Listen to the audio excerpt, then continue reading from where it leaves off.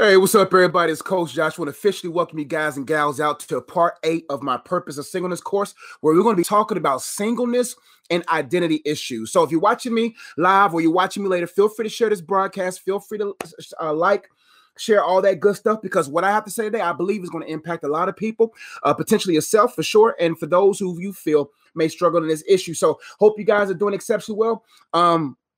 For those who are new to my channel, my name is Josh Rezzi, also known as Coach Josh, and my goal is to help you make sense of your life and to help you grow holistically for God's optimal use. And now you're tuned in to part 8 of my Purpose Singleness course. If you want to check out the previous 7 videos, feel free on YouTube. But if you want exclusive worksheets and all that good stuff, activities, exercises, you can do so now for free at lifework.teachable.com, where you'll be able to join for free, but also download all the worksheets that goes with each course. And for those who's like, where did this course come from? It started with my book, The Purpose of Singleness, a book that talks about, are you whole or full of holes, helping you to maximize your singleness for God's optimal use. So I'm gonna go ahead and get to the chat box because I have a lot to cover today. So I want to make sure that I'm let me turn my light down. Not the light of my life, but the light on this thing right here. But I want to make sure I get enough time to be able to get to a Q&A a little bit later. And so let's get to the chat box. So let me know where you're watching from, what city, what state, what country. I would love to see where these videos are. Jennifer Gilman, what's going on? Hello, Coach. Long time no see. What's going on, fam? Courtney Thomas, what's going on? Shannon Craig, hey, what's going on? We in the building. Michael Daniel, what's going on, man? Yo, you call me by Mr. Ed, so you must go to my school, man. Thank you for watching. Aline Collins, hey, Coach, I'm going to get the paperback copy of this book this weekend. Hey, thank you so much for supporting, and I pray it's a good reason. For those who's like, Josh, I got the book.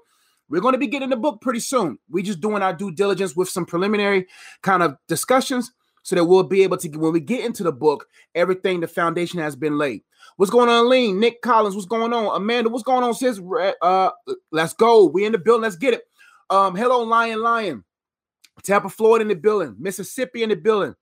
I missed 3 lessons. Should I go back and do them or just keep going? Keep going. Feel free. Feel led. If the Holy Spirit wants you to go back, go back. If not, you can start where we are now. But know that these videos excuse me, and resources are available forever. And if you want the downloadable version, you can download the audio on my podcast on SoundCloud for sure. You can definitely download it on SoundCloud. Alexa, what's going on? What's up, Coach Josh, my brother in Christ? Love you too. Thanks for everything. God bless you. Wilmington, Delaware in the building. Thank you. Brooklyn in the house. What's going on, Stella? Miami in the building. Good evening. Greetings from Chicago. Estella, what's going on? Thank y'all so much for watching. But for those who got their notes, let's get right into it. We got a lot of points to cover today because this is a serious topic about identity issues, identity crisis. And I want to make sure that I cover everything that I feel like God wants me to share today. So for those who got their worksheets, let's get right into it. New York in the building, Virginia Beach, what's going on? Get your worksheets out and let's get right into it. The main thought for tonight's session is this. In order for us to be successful in identifying who or what needs to be in our lives, we must identify with God.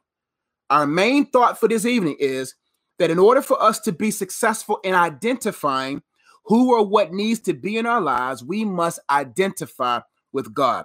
And our main points for today, we're going to talk about these 3 things. What is an identity? Signs you have lost your identity. And 3, how to find your identity in God. The 3 things we're going to be covering today is what is an identity, signs you have lost your identity, and number 3, how to find your identity. So go ahead and share this video to your family, to your friends, because I promise you, each and every one of us have found ourselves in one of these situations where we have struggled in identifying ourselves and specifically identifying who we are in Christ. Now, some scriptures that we're going to cover there. I have a lot of scriptures for you to process through this week. We're probably just going to focus on Genesis 1, 26 through 27, and potentially Ephesians 4, 17 through 24. But I'm going to go ahead and read Genesis 1, 26 through 27 to kind of set the foundation of what it is that I want to share with you all this evening. The word of God says, then God said, let us make man in our image and after our likeness, and let them have dominion over the fish of the sea and over the birds of the heavens and over the livestock and over all the earth and over every creeping thing that creeps on the earth. And Ephesians 4, 17 through 24 says, now this I say and testify in the Lord, that you must no longer walk as the Gentiles do in the futility of their minds. They are darkened in their understanding, alienated from the life of God because of the ignorance that's in them, due to their hardness of heart. They have become callous and have given themselves up to sensuality, greedy to practice every kind of impurity. But that is not the way you learn Christ, assuming that you have heard about him and were taught in him as the truth is in Jesus, to put off your old self, which belongs to your former manner of life and is corrupt through deceitful desires, and to be renewed in the spirit of your minds, and to put on the new self, created after the likeness of God in true righteousness and holiness. Let's get right into the first point. What is an identity? Excuse me, guys.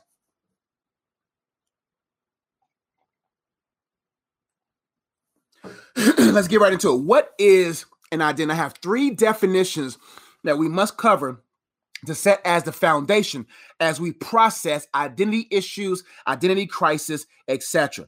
The first definition is the definition of identity. The definition of identity is the distinguishing character or personality of an individual.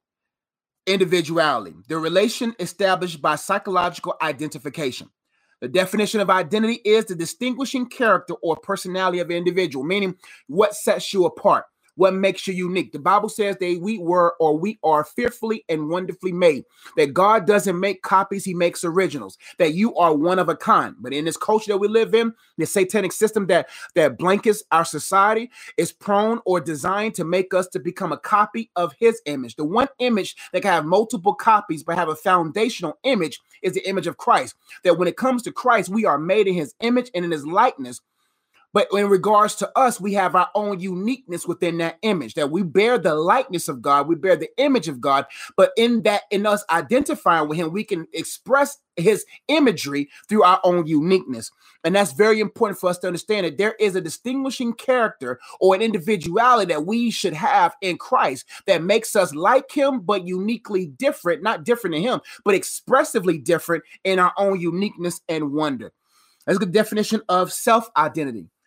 Definition of self-identity is this: the recognition of one's potential and qualities as an individual. Self-identity, by definition, is the recognition of one's potential and qualities as an individual. That's a very dense definition. Basically, what that means is that when you have come to self-identity, you're able to recognize what makes you a unique, what makes you individual. That you have the potential to, you have the opportunity to recognize your potential and your qualities. That's basically your width and your depth. Recognition of your potential means your width, how far you can go in life. The qualities represents the depth of you, what makes you valuable, what makes you unique, what makes you solid, what makes you a person of character. It is it should be our focus or our aim to come into a self-identity, come into a self-awareness of who we were created or predestined to be by God, where we're able to recognize, once we find our identity in Christ, to be able to recognize our width and our depth, meaning our potential and our quality. Now, let's talk about the definition of identity crisis. An identity crisis is a period of uncertainty and confusion in which a person's sense of identity becomes insecure or unsure, typically due to a change in their expected aims or roles in society. An identity crisis is a period of uncertainty and confusion in which a person's sense of identity, sense means being able to perceive, to be able to be self-aware of identity, becomes insecure or unsure, typically due to a change in their expected aims or roles in society. The devil's ultimate objective is to confuse us, because the Bible says where there is confusion, there's every evil work. And so what his ultimate objective is to keep you away from Christ, which is clarity, causing you to be confused, which will lead you into a place where you have identity crisis, where you look in yourself and you're unable to sense or perceive what makes you unique, what makes you peculiar. And it causes you to be confused on what your aim is, and to be confused on your role in society. See, when you find your identity in Christ, you know you have an aim and you know your role. You have an aim, you know your role. My aim is to help people grow holistically for God's optimal use. My aim is to help people make sense of their life. My aim is to glorify God. My aim is to make him pleased. My ultimate aim, not only to bring pleasure to God, but my ultimate aim is to hear God say, well done. That's my aim. My aim is to grow into the image of Christ. That's my aim. My role in societies are different. I have the role of a husband. I have the role of a man. I have a role of an influencer. I have the role of a preacher. I have a lot of roles. But if I don't have my aim, I won't know my role. If I don't have my awareness, if I'm not able to process my adoption in my position as a son of God, then I won't have a clear aim. If I don't have a clear aim, I will be confusing my roles. And if I'm confusing my roles, I won't be able to manage those roles. And that's the ultimate objective in the devil's confusion within society, is to have us in identity crisis. And my question to you is, are you in an identity crisis right now? Do you know your aim? Do you know your role? Do you know your goals? Do you know who you are? Because before you lay another brick to the home or the house of your life, before you add another a step to the path, you got to know who you are. Now, let's get to some other points under what is an identity. And then these definitions will come a little bit more to life. The problem: many singles are trying to identify their next phase, but are having a hard time due to their lost identity. Many singles are trying to identify their next phase of life, but are having a hard time due to their lost identity. It's going to be hard to identify with the right things if you are unsure about your identity.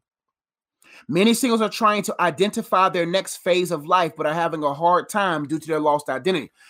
There's a lot of singles that's trying to identify themselves with the next phase, whether it's marriage, whether it's career, whatever it is. They're trying to identify, figure out, perceive, understand.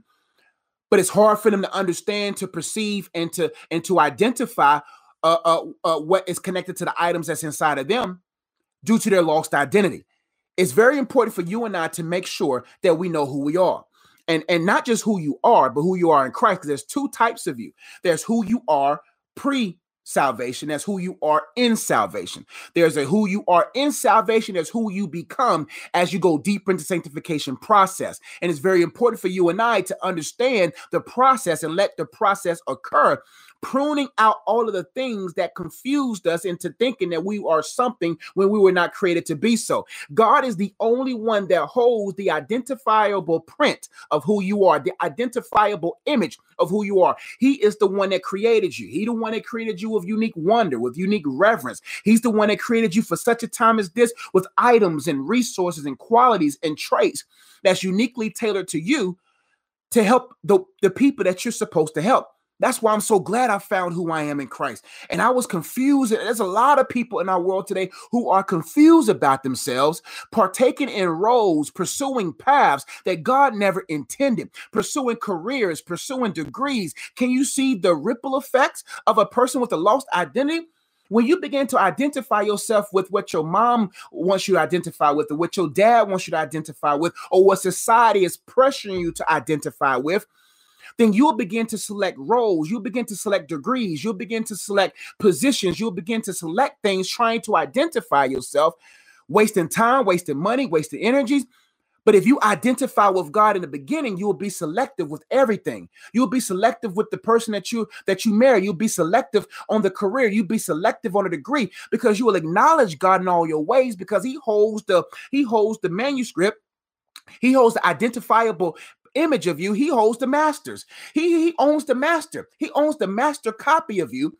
And his goal is through the work and molding of the Holy Spirit to form you into that master copy, who is Jesus, so that you will be able to have a clear perspective on who you're supposed to be. Only the Creator holds the masters of the songs that you want to sing in life. He's the one that holds the master copy of everything that you're supposed to do. But if you do not identify with God, then it's going to be hard for you to identify the things that God has created for you to partake in. And I love Genesis chapter 1, verse 26 through 27. Let's break that down right now. It says, then God said, let us make man in our image. Now, people look at that and be like, why is God talking to other people? He's talking within himself. Let us, the triune Godhead, let us make man in our image. Notice the image of God was three. God the Father, God the Son, God the Holy Spirit before the time. And the Bible says that Jesus was slain before the foundation of the world, that he was in himself sufficiently all three before time. And let us make man in our image. Do you not see the three parts in him and the three parts in you? God the Father, God the Son, God the Holy Spirit. You in the body form, soul form, and spirit form, we are made in his image. We are three in one, right? But the key thing that I want to get to is it says, let us make man in our image and in our likeness. Likeness means character. Image means image. It means what we look like. That's why the devil hates you, because you bear God's image. When he looks at you, he sees the imprint, the design, the signature of God, saying that God created this, all the way down to the cellular structure, all the way down to the DNA. He sees the imagery. Therefore, he's trying to pervert that image to mock God. He wants to pervert that image to mock God and to modify that image that God has imprinted in everyone that was created to look like the image of Satan. It says, and let them have dominion over the fish of the sea and over the birds of the air, over the livestock and over all the earth, over every creeping thing that creeps on earth. Notice that. It says, let us make him in our image. Image is first. Likeness is second. Dominion is third. When you are unaware of your image, who your image bearer is, then you won't bear his likeness. And if you don't bear his likeness, you won't dominate properly. God wants us to have dominion in this world. He wants us to dominate. Not dominate in a derogatory sense, but he wants us to walk in his authority. When you have the image, the badge of heaven, and you have the power flowing through you, then you have dominion.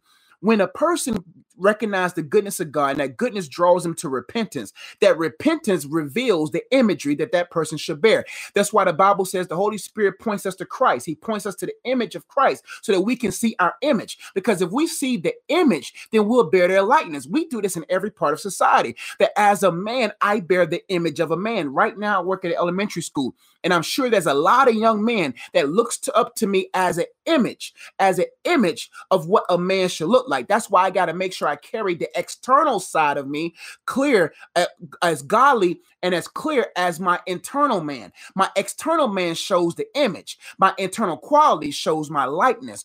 So as I walk, little boys are looking up to me saying, that's the image of a man. As I engage with them, they see that's the likeness of a man. When they see that manifested, they'll be able to see the dominion of that man. And that's important for us to be the right role models, because you never know whose eyes are reaching up to us, gathering intelligence on what it means to be a man, what it means to be a woman, what it means to be anything. And that's why the Holy Spirit points us to Christ so that we can see the image. Once we see the image, then as we engage with the individual, we will begin to grow in his likeness. And when we grow into his likeness, we'll understand what authority and power is, and we'll operate in that in life. But if you distort the image, if the devil can distort the image of man, and now men have lost their masculinity, have fled into femininity, if that's a word, and now there's a little bit softness when it comes to that man. Now you're going to have millions of young boys gather into that imagery. And then when that person begins to continue to show themselves on Instagram, show themselves on social media, now that person wants to be like them, because if I can remove the imagery of a man of God out of the home, little boys will look to the images that's on TV, on internet, that the enemy has designed. And then those boys will imitate that image and operate in that likeness, and then try to operate in a level of dominion, but find themselves with no dominion. That's the same thing with women. If I can masquerade throughout society a lack of modesty, a lack of purity, then all of a sudden women's going to start carrying themselves. That's why TikTok and all these different streams are dangerous, because if there's no parent in the home, if there's no proper image in the home, then kids will start looking for what they need to be in life as they formulate who they are in their minds. And then the enemy has the opportunity to warp the processing system, warp the things that helps them become who they are. And now they'll start acting like women. It's crazy. I work at elementary school, and these fifth graders, fourth graders acting like they're gangsters, acting like they got they're like they baby mamas, like they hip hop housewives. Because they watch this imagery as they formulating, as they're in their formative years and growing. then those files and viruses are planted within the hard drive of their mind, causing them to think that this is the way I'm supposed to live, not knowing that living that way has certain kind of consequence that comes with it. And then about time you bear that image and you bear that likeness and you're surrounded by those consequences, now you try to reboot yourself and try to renew yourself, but you're renewing yourself with complicated consequences that stifles the growth. And it happens all the time. That's why the devil is after the image of Jesus, even in the church. Look at these pastors looking soft with soft clothing. Like that's what John the Baptist said about the Pharisees. Y'all and y'all soft clothing, masquerading a false sense of what a man of God and a pastor should be. And all of a sudden, all these young pastors, they got to feel like they got to wear tighter jeans. They feel like they got to have all these manipulative new age techniques and gathering people. And now people think that this is the image of Jesus, not knowing that these people have people behind the scenes funding this false image of church, funding this false image of Jesus. And all of a sudden we think it's a move of God when it's a move of man. And they looking for validation. They're establishing validation through manipulation because of men and women as processing manipulative techniques behind the scenes to portray an image. This is what the church is supposed to be. This is what a man of God is supposed to be, warping the minds of anyone that truly desires to follow God. And it's permeated through society. There's men who have identity crisis, women who have an identity crisis, kids have identity crisis because the image of Jesus has been blurred. But when you come to the real man, Christ Jesus, and you have the real Holy Spirit working in you, pointing you to that image, then you will begin to bear his likeness as you engage with that individual, and then you will have the power of dominion. That's why it's time for real men and real women of God to operate in the authority and power because they bear the image. When you bear the image and you bear the likeness, you have control over every demonic spirit. You have control over even the highest principality because you are now becoming an ambassador for the kingdom of God. Thank you for supporting. And that's beautiful. That's how we're supposed to be. That's why I got to bear his image, because he's the only image that if I bear it, and he's the only likeness that if I become like him, that I can actually operate in dominion and authority in this realm and spark a residual effect where people can look to you because you look to Christ. And then as you look to Christ, they begin to modify themselves to be Christ-like themselves. And there's a lot of people out there trying to identify what's a part of their life, to identify a man, identify a woman, identify the next level of their life, but they have yet to identify themselves with God. Let's keep going. Next point, you will always identify with what has presently shaped your identity. You will always identify with what has presently shaped your identity. Right now, you are identifying yourself with what has shaped your current identity. So right now you are identifying. So if you grew up and you're not identifying with greed and money, then all you identifying with is greed. If you grew up with lust, all you identifying is with lustful things. If you grew up with a certain way of thinking, a certain way of living, you are only you are only trying to identify with things that shaped your identity. If you identify with God, if your identity is in God, you only will identify or recognize the things of God. That's why it's important to know who you are in him so that you could be able to recognize the difference between a counterfeit and a counterpart. A counterfeit is anything that you try to force fit in your life. And when you have lost your identity, you settle for counterfeits because you start reaching for things. You begin to reach for counterfeits because you're a counterfeit. You're a copy of someone else. So you reaching for counterfeits to match the copy. But if you bear the image of God, you will only identify with things that has the residue of God on it. Everything in life that you reach for has residue of its original designer. That you can recognize something that's designed by someone from a distance because you know how that person stitches, you know how that company creates. And when you are identifying with the creator and not the counterfeit of creation, then you will only identify with what God has created. Let's keep going. What do people identify with the most? Let's continue. What do people identify with the most? What you identify with will determine these lot of eyes. Trust me, walk through with me. There's a lot of eyes here. And thank y'all so much for watching and for liking. I really appreciate it. Helps the video get traction, all that good stuff. What you identify with will determine, number one, your intelligence. What you identify will determine your intelligence, will determine the way you think. It will determine how you perceive the things that are around you. If you identify with the things of the world will affect your intelligence. When you identify with the things of God, you will have wisdom. Your intelligence is deeper. See, if you only solely identify with the things of this world, you will only be smart. You'll only be smart. But if you identify with the things with God, not only will you be smart, but you will be wise with your smartiness. You know what I'm saying? You'll be smart, but you'll be wise. You see what I'm saying? So the devil can't be wise. There's no wisdom in here. He can puff you up with a head full of knowledge with no application. But wisdom comes with identifying with God. What you identify with will determine your intelligence. It will determine the way you think. It will determine the way you process. It will determine the way you cast down or whatnot vain imagination. It will help you process. If you identify with God, you have supreme intelligence. When you identify with the things of the world, your intelligence will be perverted. What you identify with will determine your intimacies. It will determine what you do in purity form. If you identify with God, you will live a pure life. If you identify with the world, you will be intimate with many people. What you identify with will determine your interests. When you identify with God, you will be interested in the things of the kingdom. You'll be interested in the things of God. You'll be interested in the things that is of purpose. But if you identify with the image of the devil and you identify with the image of the world, your interests will be carnal. What you identify with will determine your ideas. When you identify with God, your ideas will be coming from the storage closet of heaven for you. See, I really do believe that there's a storage area, and I'm not just following my imagery, my metaphoric process. I believe that there's an area in heaven exclusively for your ideas, exclusively for the things that you're supposed to produce. Right now, my ultimate aim is to pull out of heaven, pull out of that storage room, everything that I'm supposed to do here. I do not want to die and look my eyes in the maker. My greatest fear is not going to hell, because I'm not going to hell. My greatest fear is not going to hell. I'm sealed by the precious Spirit of God. My greatest fear is not fulfilling my full purpose. That's my greatest fear. My greatest fear, and that's what inspires me. Not because I'm afraid, but because he's been too faithful to me. I have to be faithful to him. I increase my faithfulness once my intelligence completely understands his faithfulness.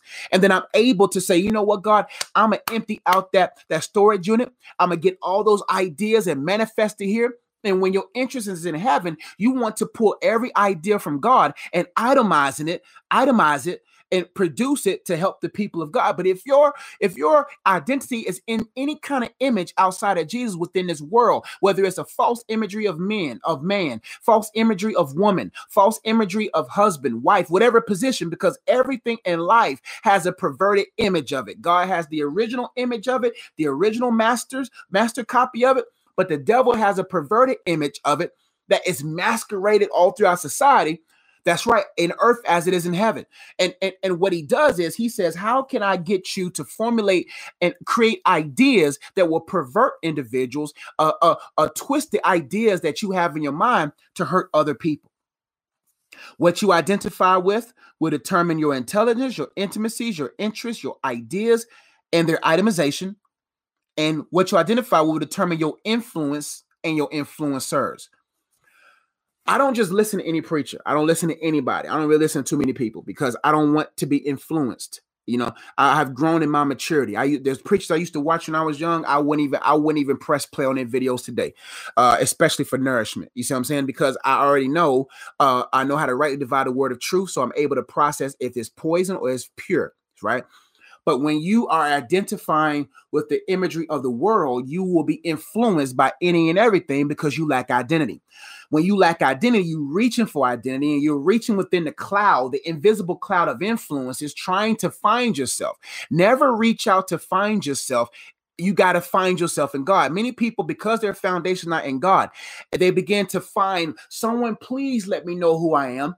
And when you in the spirit realm looking like you're reaching for identity, the enemy is going to place individuals. He's going to place imagery in front of your life to get you to grasp hold of it and be modified and shaped into that imagery, causing you to be influenced by it. And now that influence is permeating through you. All influences is like currency.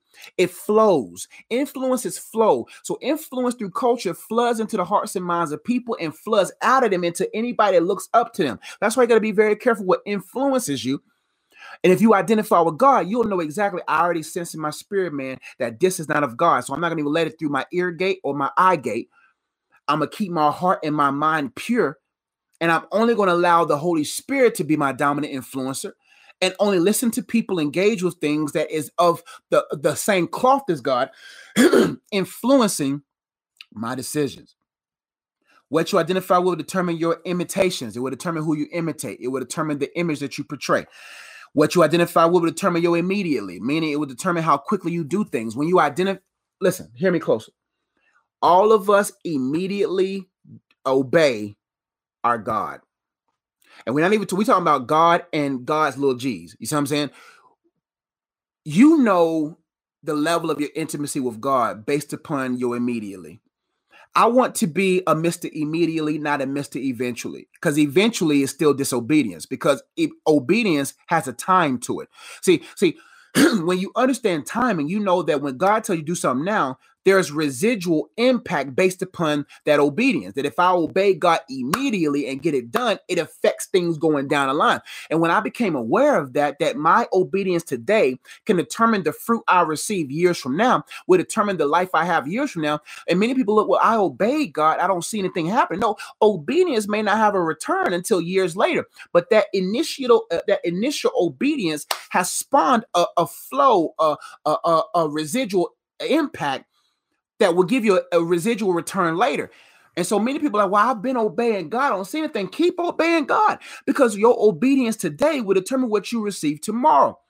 But a lot of people are Mr. and Mrs. Eventuallys when it comes to God, because they don't really identify with him. When you identify with God, you obey immediately because you know the ramifications of your obedience and your stewardship of your time. But when you identify with the things of the world, you will immediately respond to that lust, immediately respond to that greed, immediately respond to that pride. You immediately respond to whatever you identify with and become an eventual obedience to the things of God when you have identified with the things of the world. And some people don't even respond at all.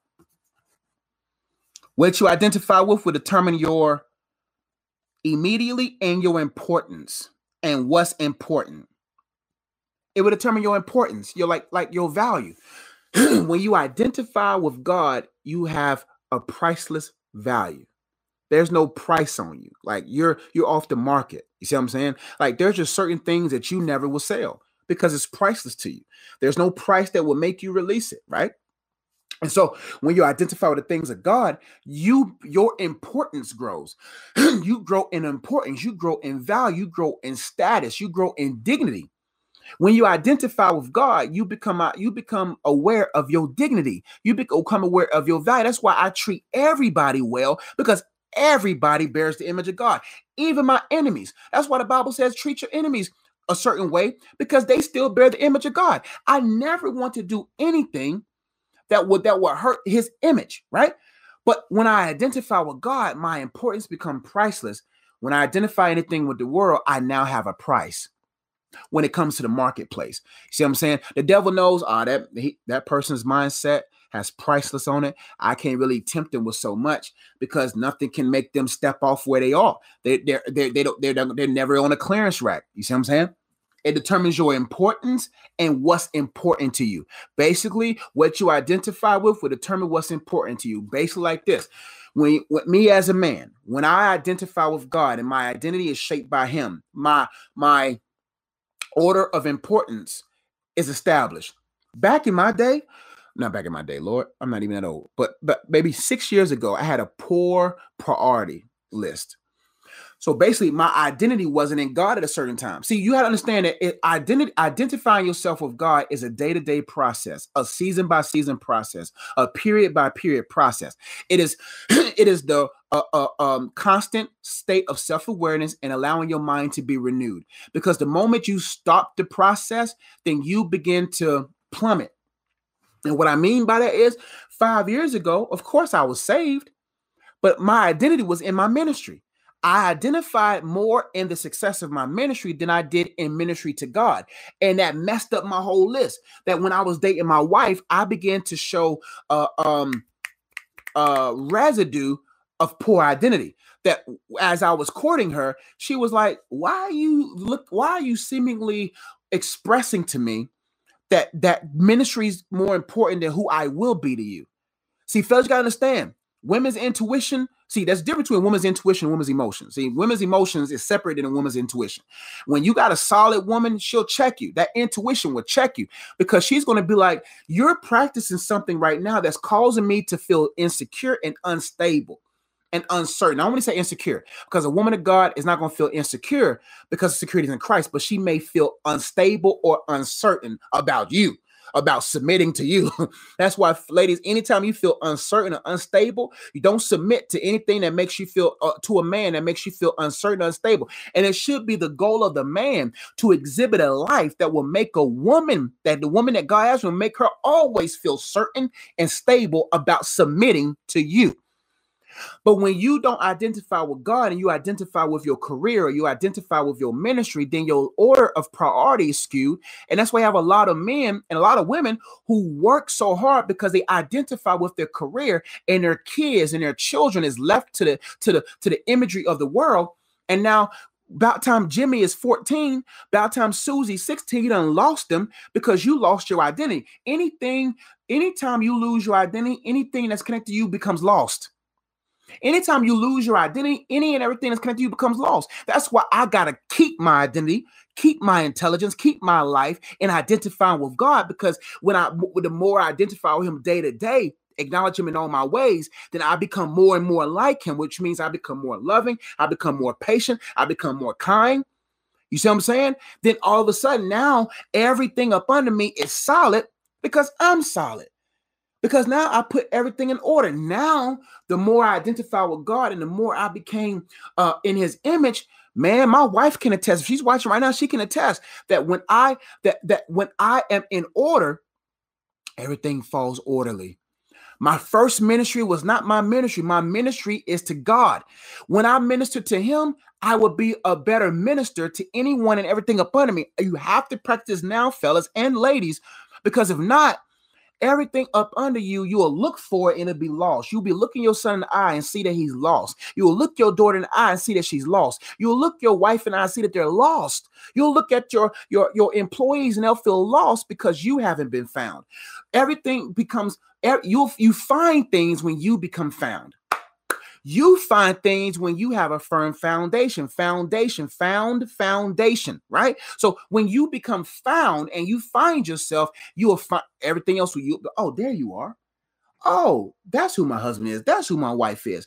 Because when you find your identity with God, you begin to identify the things as part of your life, and almost feels like they have like an aura about them, like a residue about them that makes you be like, you know what? That's for me. I can recognize things for me. Every place that my wife and I have lived, she can attest to it. I knew it was ours. I knew it was ours because I know God. And when you know God, you know the residue on that house, on that place, on that dog, on whatever it is that you want in life. That's mine. Because my identity is a God. I can easily identify everything. And you know what's good? When you identify with God, you can let a good thing go. Because I don't want nobody else's good thing. I want you to have your good thing. I don't want anything that doesn't have Joshua Ejike Eze's name on it.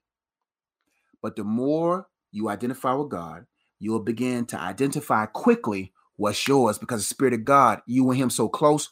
Yep, that's mine. That's mine, etc. Let's keep going. What you identify with will determine your improvements. When you identify with God, you always recognize room of improvement. You identify the things in the world, you feel like you don't have to improve on anything because you think you the big dog, you the baddest thing, the baddest chick out there. You see what I'm saying? So there's no need to improve. But when you identify with God and you see how big God is, man, that image right there of Jesus is a big image. And I'm going to let the Holy Spirit cause me to grow and improve. What you identify with will determine your imaginations. It will determine what you fantasize about. It will determine what you think. As a man thinketh in his heart, so will it be. Out of the mouth flows the issues of life. You see what I'm saying? Imaginations. And when you bear the image of God, you imagine a greater life for yourself and for your family. You begin to imagine the ways to advance the kingdom of God. Your imagination is different. And it produces that from that imagination. But when you identify with the world, your imaginations become perverted. It become lustful. It become, how can I screw people over? How can I make more money? How can I do this? How can I do that? For yourself, you become self-centered, and your imaginations become all everywhere, and there's perversions in the midst of it. What you identify with will determine your information. Information. It will determine the intelligence, pretty much. When I identify with God, I have unlimited access to information. God's my Google. You know what I'm saying? You know, God first, then Google second, then grind third. You see what I'm saying? It determines your information. Like, I don't want to connect myself with any and everything in this world, and now I'm informed improperly. I have the wrong information. You know, the core of the word information is form, information. What you let in forms, and it determines what you produce. You see what I'm saying? So you got to be very careful what you allow to inform you, because whatever you allow in you will form you. The information that you have about health, the information you have about wealth, the information that you have about stealth, the information you have about anything will then begin to form you. And now you start living off of bad information. Look what happened to Adam and Eve. You will not surely die. That's bad information. And so what she thought was, oh, okay, I ain't gonna die. Ain't that really bad of a consequence? Then what's the point? Why be in a garden with a God that keeps everything from me when I can be equal to him? So I'm gonna operate in that information. And in what kind of form did it create into mankind? It created the perverted form, and now we are born with the image of Adam, with the form of Adam. And then based upon us welcoming the goodness of God will determine if we become into the form of Jesus. See, we all are born with the form of the first Adam. And then for those who are pursued, are now reborn with the form of Christ. But it all based upon the information. That's why the Bible says, how can they be saved without a preacher? How can they be saved without the gospel? And that's why the devil's after the gospel message. He wants to tank the gospel. Because a partial gospel cannot save. You got to talk about the ratchetness of man.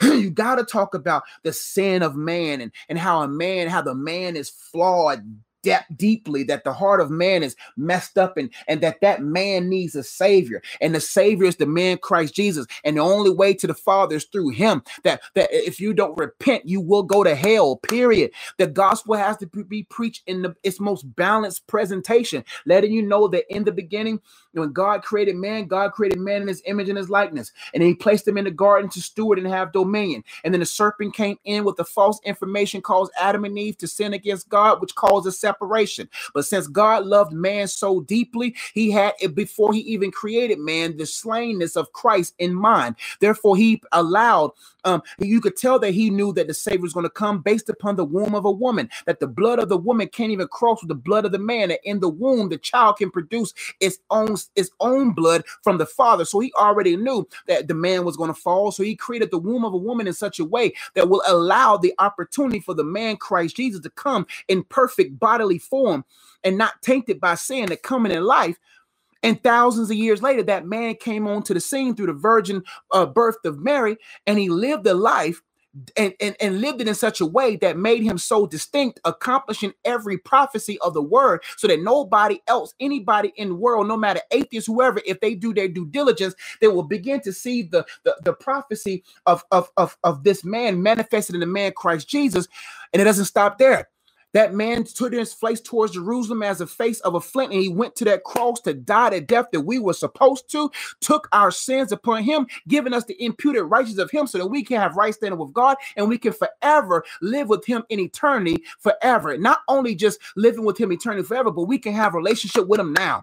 That's the gospel. But it begins with we are messed up, unable to save ourselves, and we desperately need a savior and a spirit of God to seal us, to renew our minds. But if you always talk about a Santa Claus God that loves you and his grace is everlasting, no matter what you do, you're going to be all right, man. You're setting yourself up to go to hell. If you always talk about your best life is here, nobody will be prepared for eternity. So if you don't preach the full gospel, then people won't be saved. That's the right information, that it doesn't matter who you believe. Jesus is who he said he is, and you can't get me all of my posts, because the faith that God has placed me is not just an emotional one, but it's intellectual connection that I can, if when you investigate everything when it comes to this faith, you will find out that he is true, that the word of God spanning 1,500 years, written by 40 different men from different eras of society, God breathed through imperfect men to write a perfect document that lets us know who we are, to the point to where he knew that the devil, and people get mad at this. How do you know the Bible's infallible? Or people will say, well, if God wrote the Bible, why didn't God just let one book fall from heaven and that lets us know the book? Do you not know if there's one book, all the devil got to do is steal that one book and we'll never have book? That right now there's 25,000 fragments of the New Testament, that when you put those 25,000 fragments of the New Testament together, that you will be able to read what's in your Bible now in the King James Version right now, that's similar to the fragments out there. God is not going to create a faith that cannot be fact checked. But if you got the wrong information, you'll think that Jesus is some fake deity or whatever. If you get the wrong information and you don't investigate, that's why investigate everything. Investigate everything I say. I don't want you to believe everything I say, but my goal is to back everything by the word of God. Investigate everything. Don't just take information to be taking information. Investigate every information, and then you will find the truth, and the truth will set you free. And you have the better truth, keeping you ready for war. What you identify with will determine your information. It will determine your inspiration. It will determine what inspires you. It will determine your imprint. It will determine the print or the impact you have on society. Let's keep going for time's sake. What you identify with will determine your intentions. It will determine your motives. When you identify with God, your intentions become pure. When you identify with the things of the world, your intentions becomes impure. It also, what you identify with will determine your invitations. It will determine who you invite into your life. See, listen, when I identify with God, I don't just invite any and everybody into my life. I'm just sorry. I just don't do it. I don't invite anybody, because if I invite you, what I mean by invite means into accountability phase, into friendship phase. You know what I'm saying? Because if I invite you too deeply, you can have too much of a deep impact on me. I already said interest, I believe. What you identify with will determine your interactions. It will determine how you interact. It will determine who you interact with. Let's keep going. Signs you've lost your identity. Signs you've lost your identity. People lose themselves in these 1, 2, 3, 4, 5, 6, 7, 8, 9 things. These are 9 things people lose themselves in. And these will let you know the signs that you have lost your identity. Signs you lost your identity, or people lose themselves in these. People lose themselves in their relationships. Number one of the top things that people lose their identity in is in other relationships. People have lost themselves in a relationship with their family, have lost themselves in relationships of their fantasies, have lost their relationships in their friendships, have lost their identity in their relationships with the opposite sex or whatever. They lose themselves. The deeper you go in life without identifying yourself, the more of you lose. So when you lose yourself in the ideals of what your parents have informed you on, you lose when you have lost yourself, or you lose yourself in ideas of your parents, you lose yourself in ideas or influences of your first love or your boyfriend, your husband, wife, or whoever, you lose yourself. That's why you got to find yourself before you endeavor to get into a relationship. Because many people, since they're lost, they even lose more than such a relationship, because their whole objective is to people please, and their whole objective is not to be abandoned or rejected. So they'll compromise their values and standards just to keep somebody. Listen, you can't keep if you haven't been kept. And most people in their singleness are not being kept, so they're not prepared to keep. And so what happens is when they settle into something trying to keep it, they compromise who they are just to keep it around. And it's crazy. Do not compromise who you are to keep something that's beneath you. No, I ain't gonna keep nobody that's beneath me. I'm not gonna keep. No, I keep based upon how I've been kept. But a lot of people lose themselves in their relationships. That's why the enemy is after the people that's around you. Because the people that's around you, intimately wise, we're talking about husband, wife, boyfriend, girlfriend, or family, you begin to lose yourself. And you got to be very careful. Look at your relationships right now and see, is this bringing clarity of who you are, or is causing you to be confused about who you are? Look at your relationship with the man you with now, the person you with now, or the ideal person that you're thinking about, and ask yourself, is this person I'm thinking about wanting to be with, or the person I'm with currently, are they bringing more clarity who I am, or are they bringing more confusion about who I am? A lot of people lose themselves in relationships, or they're setting themselves up to lose even more of themselves in relationships. People lose themselves, number two, in their ring of friends. I guess relationships was more boyfriend, girlfriend, the idea of love, etc. But number two, people lose themselves in their ring of friends. You show me your friends, show me your fish. That's what they say. I added something to it. If you show me your family, you show me your foundation. So if your family's jacked up and your friends jacked up, your foundation and your future's jacked up. So you got to look at your ring of friends and say, am I losing myself?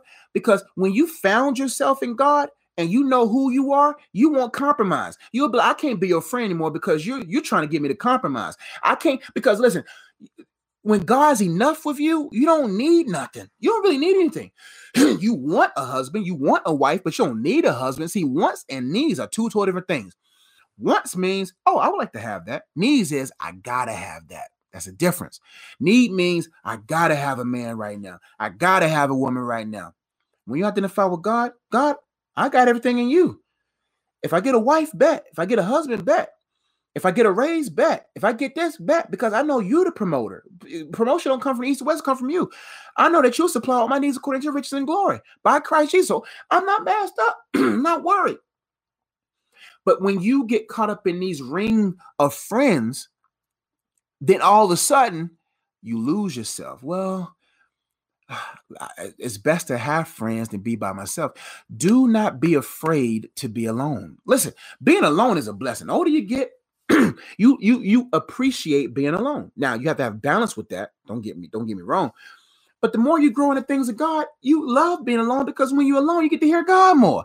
But so many people are so afraid to be alone that they will lose themselves in a ring of friends and staying in this level of stagnation and not succeeding. Listen, I refuse to be around anybody that's beneath me. Beneath me. We're talking about friendships. Like if we ain't sharpening each other, I'm out, man. Because I don't got time.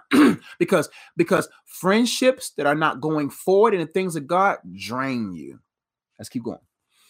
People lose themselves in their relationships. People lose themselves in a ring of friends. Some people lose themselves in their remorse.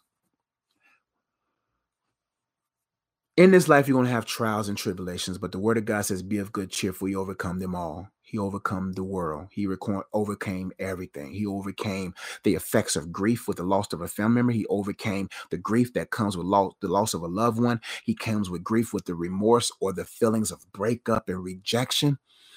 But when you don't identify with God, you'll lose yourself in your remorse. You'll lose yourself in your grief. You'll lose yourself in your pain. And if you don't know that in Christ you have gained everything, even the power to overcome the pain, and that he was slain for your pain, he was slain so that you can gain from pain, that pain can reveal a new message, a new story that will help other people in their pain.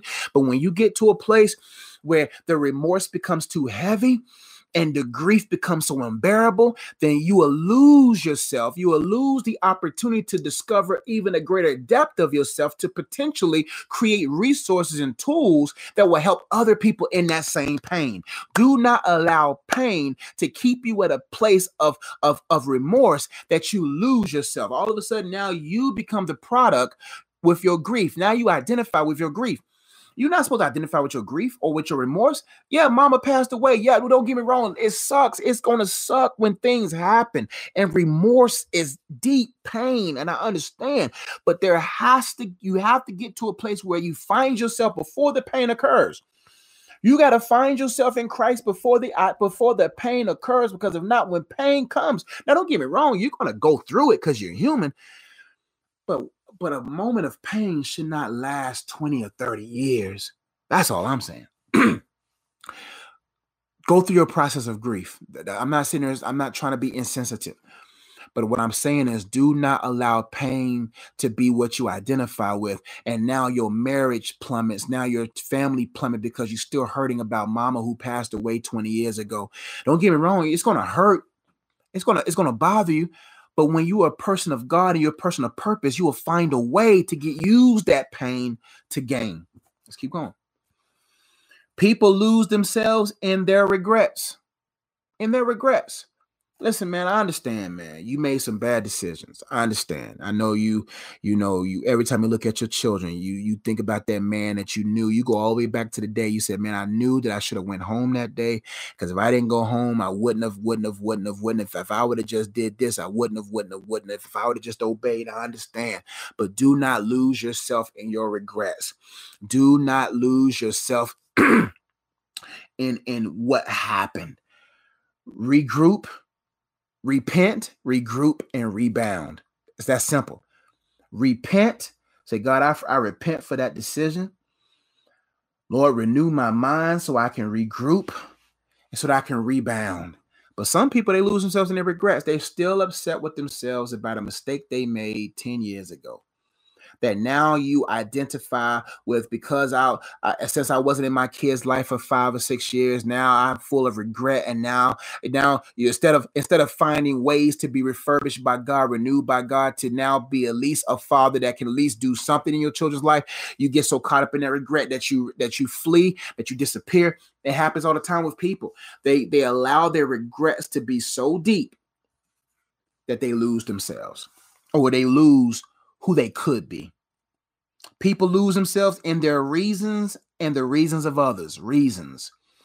They lose themselves in their reason. Well, this is the reason why I do this. They identify or lose themselves in their reason. Well, this is the reason why I am who I am. So they lose themselves because if because of what my mama did, because of what my daddy did, because of what happened, this is the reason why I am who I am, and I'm not changing. This is the reason why I do what I do. This is the reason why I have an attitude. There's a reason why I'm chasing every tail. This is the reason why I'm doing everything. This is my reason. People lose themselves in their reasons.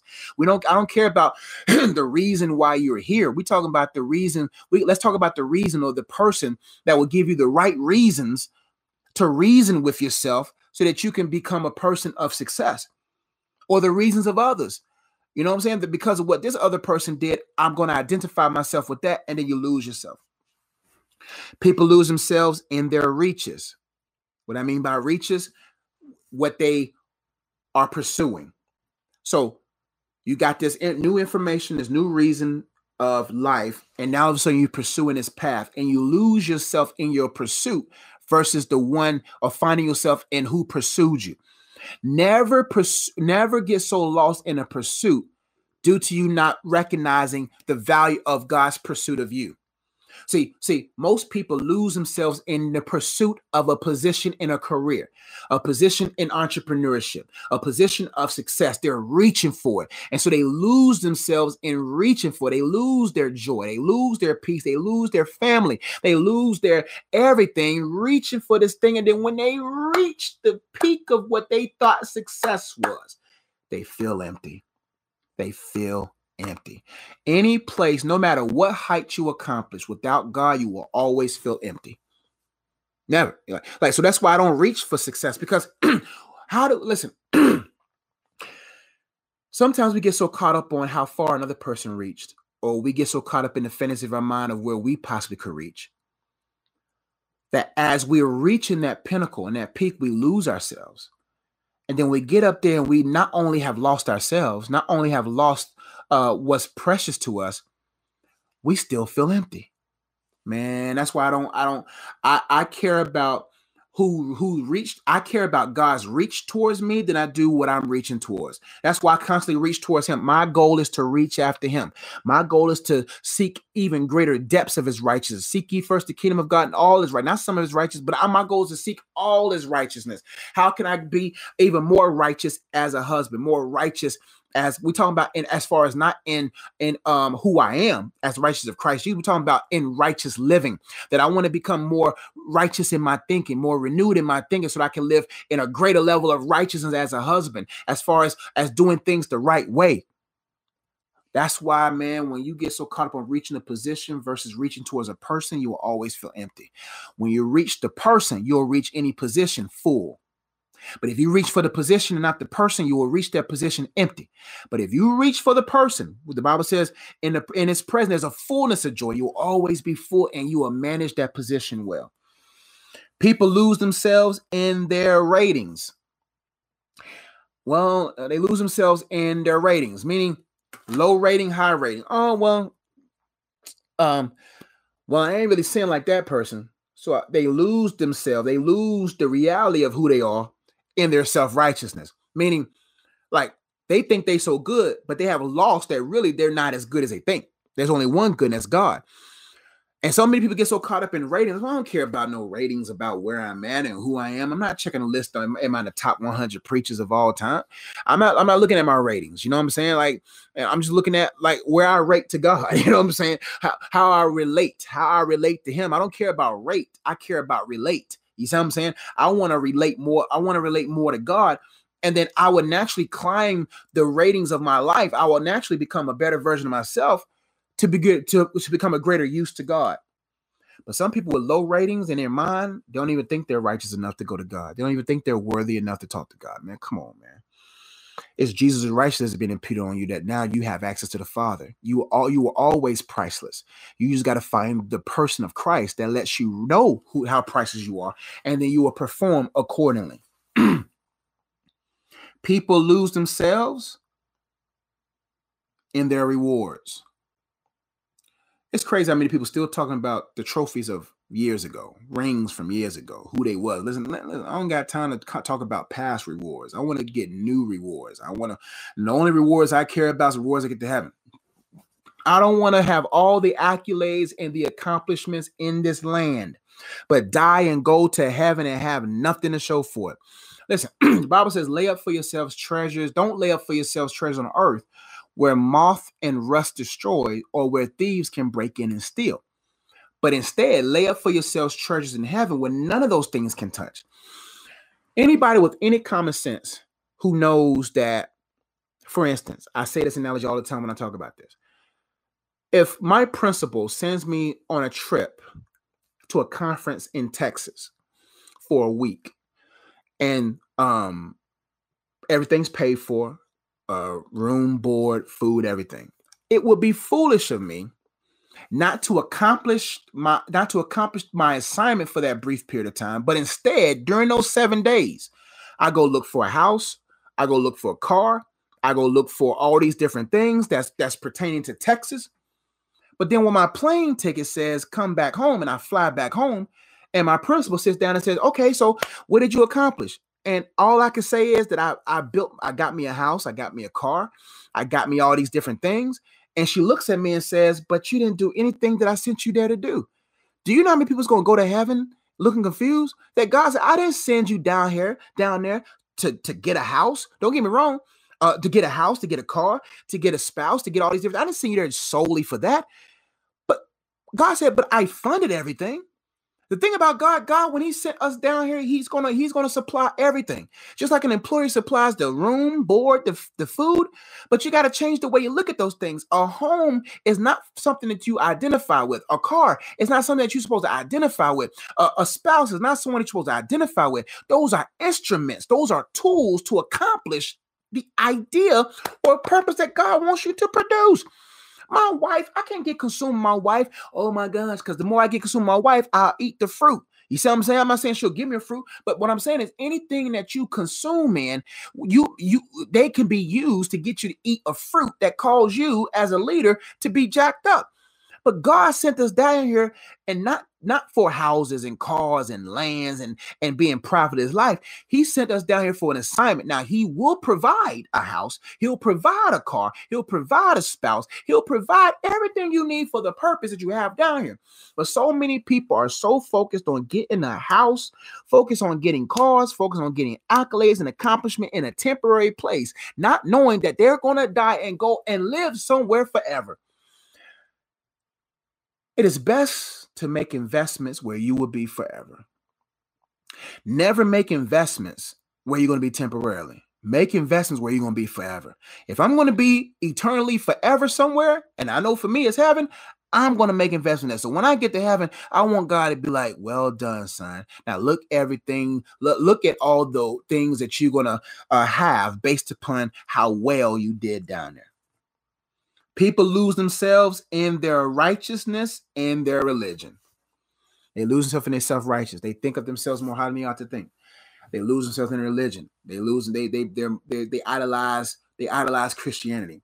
They idolize their denomination. They idolize who they are, and they don't know God enough for themselves. Let's keep going. Signs you have lost your identity. Real quickly, signs you have lost your identity and how to find your identity, and then we're going to some questions. Signs you have lost your identity. You have no time or desire for God. You know you've lost your identity or about to lose more of your identity is when you have no time or desire for God. It's a day-to-day thing. See, right now, if I choose, that's right, we are nothing without Jesus. If today I choose to take my mind away from God, I can lose my identity. All this identity I've built, that's why you have people who did well at a certain period of time, and they lived a great life, they lived a pure life, and all of a sudden, a period of time, they lost themselves. And you start seeing the fruit of that. Your fruit is based upon your focus. Your fruit is based upon your connection to the vine. You see what I'm saying? He says, I'm the vine, you are the branches. He prunes the branch so it can bear more fruit. You see what I'm saying? The branch is nothing. The branch is nothing. The branch is only good enough to hold fruit. That's it. So see, when you think of yourself, you begin to think that you're the vine and that Jesus is your branch. I'm the vine, so Jesus, you got to make sure you hold my fruit for me. No, we hold the fruit that he wants us to hold based upon him as the vine. The vine is what brings the nutrients through the branch. So I'm just the branch that's supposed to just do my job and holding the right fruit, pointing people back to the vine and getting them pruned and getting them connected to the vine so they can bear more fruit to draw more people to God, right? But so many people, it takes one twist of the mind, one twist of your mind, and you go and start going this way, and you start losing your identity over time. That's why you got to continue to have hunger and thirst after God. Because the Bible says, they that hunger and thirst after his righteousness shall be filled. Signs that you have lost your identity or losing it, you have no need or you have no time or desire for God. Once your desire from God becomes distracted, you begin losing your identity and all these other things, your intelligence, your intimacies, your interests, your ideas, your itemization, your influences, etc., fail as well. Thank you so much for giving. I really appreciate it. Another sign you have lost yourself, you have no time or desire to invest in you. God is so good to identify with because he gives you an opportunity to itemize and to grow. But so many people, they lose their identity in other things that they never personally developed. Then they develop themselves for a career, but they don't develop their character. But it's important for us to understand that the more we identify with God, the more we begin to have a desire for him. We are open to have more time for him.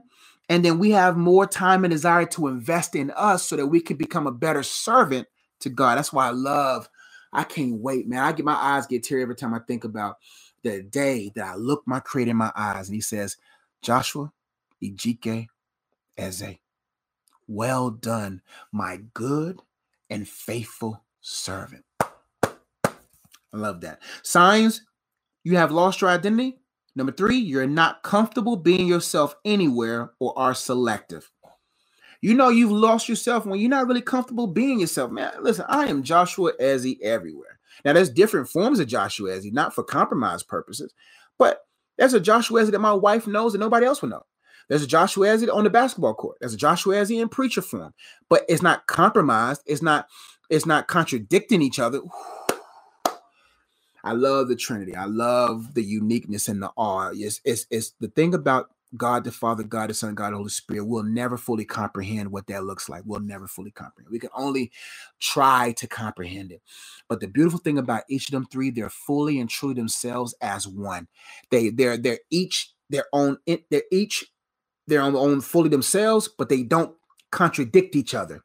That's what makes beauty. So my body, my soul, and my spirit, you're at a level of maturity when none of those areas contradict themselves. You know that you around your wife, you around your husband, you around your kids, you around your homeboys, you around a woman, all are the same. The moment you begin to contradict or to live poorly in an area, you contradict your character. You have to be the same person. You have to be okay with being yourself everywhere. Signs you lost yourself, you let other people define you. You've let your mom's thoughts of you define you, let your dad's thoughts of you define you, let everyone define you.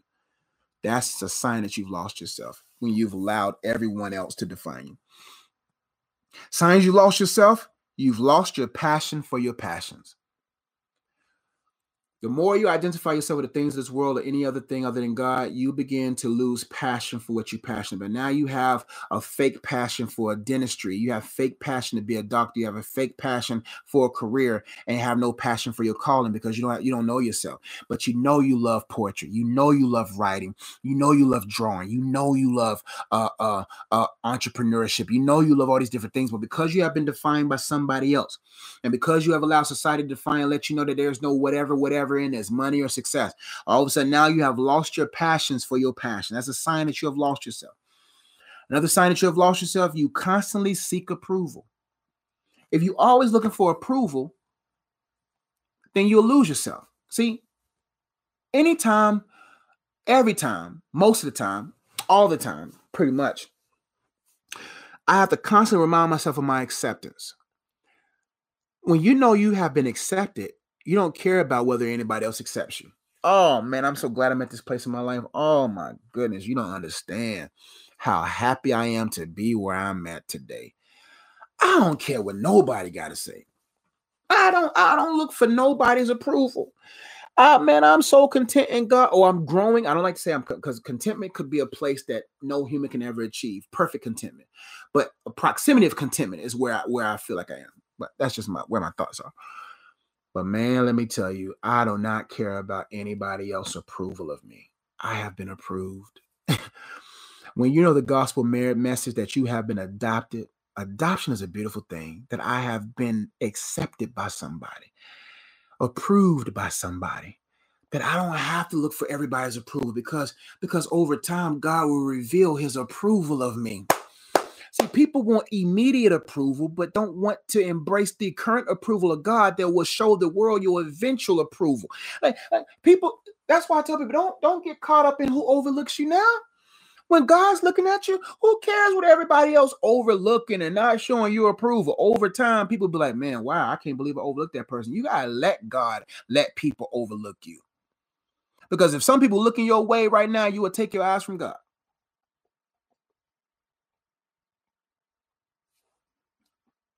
When you accept it, you don't look for acceptance.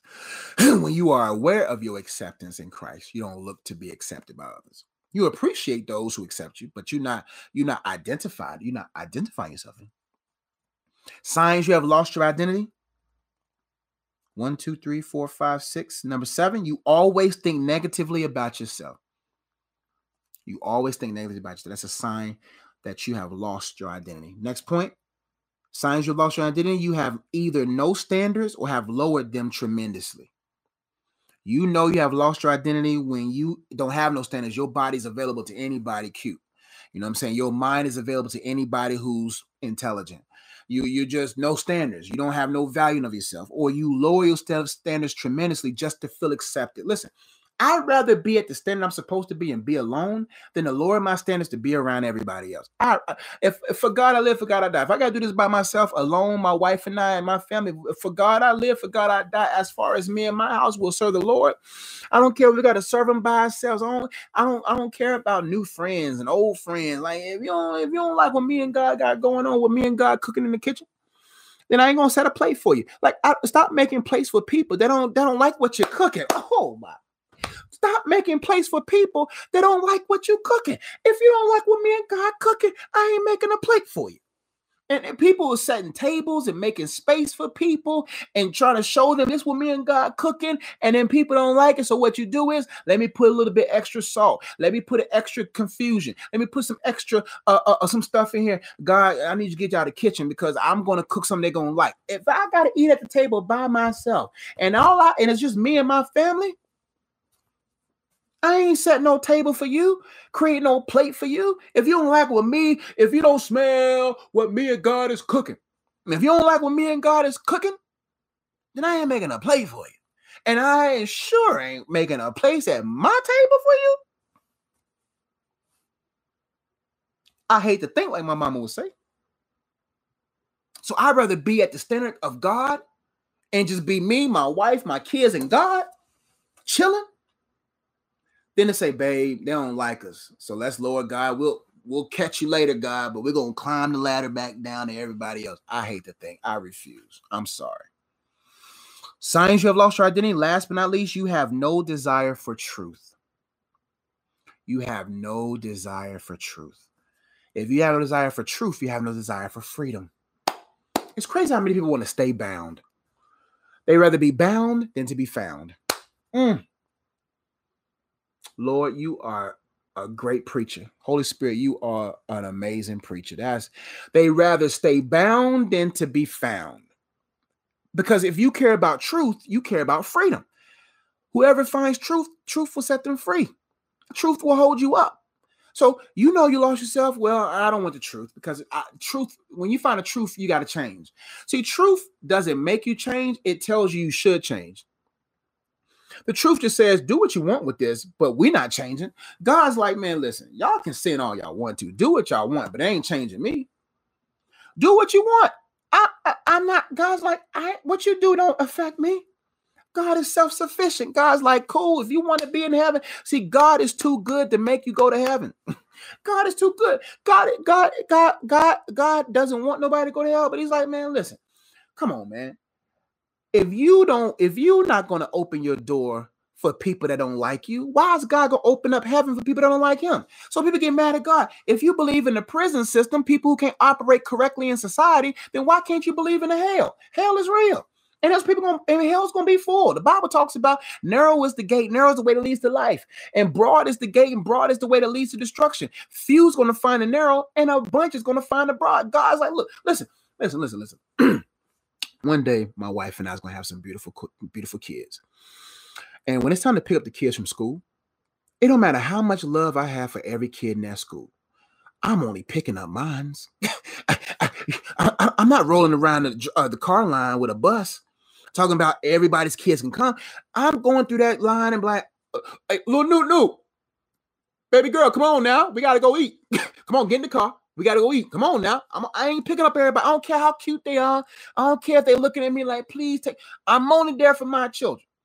God's the same way. When I come down here in my horse and I come with my fleet, my crew, with them Suburbans, you know what I mean? When I come down there, I'm only coming down there angels. The Bible talks about Jesus ain't going to pluck them. He's going to send his angels. Angels, go get my kids. Come on. Little new, let's go. Jimmy, hey, boy, come on now. Come on, let's go. Twinkle them eye. Bam. He's only getting his. The rest of them going to kick rocks in hell. And that's okay. That's okay. If you don't want God, God going to be like, I want you, but it is what it is, baby boy. And God is too good. God is too good to make you go to heaven. God is too good. He'll give you, he gives you what you want. If you don't want him, then why ain't gonna let you in? People don't want to think of God like that. People don't want to think about a God that doesn't like your lifestyle choice. People don't want to think about a God but they don't know what true love is. Love is tough. It depends on how you act, but determine the type of love you get. You always gonna get that tender love from God, but God gonna give you that tough love. He chasing those whom he love. People have a hard time thinking of a God like a real father, but those who have real pops know how God pops. You see what I'm saying? But when you don't know how a real pop is, you don't know how a real pop pops. And God will pop and correct. He chastens those whom he loves. How to find your identity? And I gotta go for Q&A. Josh, can you link up with me? Oh, I'd like to hire you as an advisor to help me lead my business at Mentees Nation with the grace of God again. I would love to help, man. Email me at my website, iamunplugged.com. Email me, and I would love to mentor your company, help you. I'm doing one-on-one coaching again. So if you want me one-on-one, come now, because people are emailing me and I'm going through my emails. Be patient with me. If you send me emails, I'm getting through. But you gotta understand, I'm going through leadership with the Holy Spirit. You see what I'm saying? I gotta follow him. So don't get, because some people I didn't get to in November that I reached out in January because the Holy Spirit said reach out to them now. You see what I'm saying? So definitely, Curtis, reach out to me. I would love to help. And email me. Let me know your budget. We'll make it happen. How to find your identity. Now, trust me, the reason why we're going heavy with the problems of singleness is that we're going to get to the productivity and the right thing. So a lot of these points that I'm breezing through, we'll come back to deeper into the course. And then we'll talk more about the more practical, the more things like that. But we're going through the problems. So these things I'm going to go through quickly, but know that we're going to get back to them. How to find your identity. Number 1, find God. Number 2, find yourself. Number 3, find scriptures. Number 4, find your calling. Number 5, find intruders and get rid of them. And number 6, find your rhythm. How to find your identity. You got to find God. You got to seek him seek him while he can be found. You got to seek him now, because it's hard to find someone in the midst of noise. Seek him while it's quiet. Seek him when he can be found. Find God. God, hey, God, listen, where are you? Show me yourself, reveal yourself, find yourself, man. You got to sit yourself and write down, say, who am I in Christ? Who would Christ want me to be? What kind of image should I bear? Find scriptures that support you. You got to find the word and bury it deep inside of you. So repeat your question when we get to the Q&A. I'll try to scroll it for you, CC.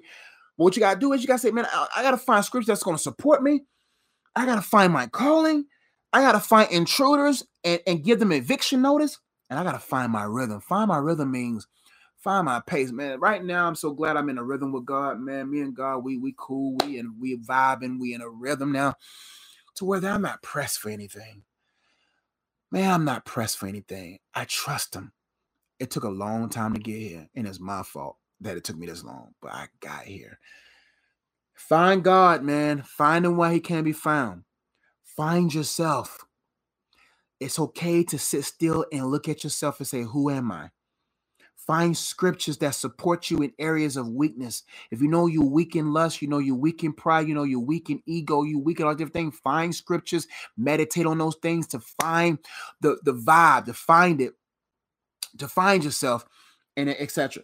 Find your calling. God, man, what you want me to do, man?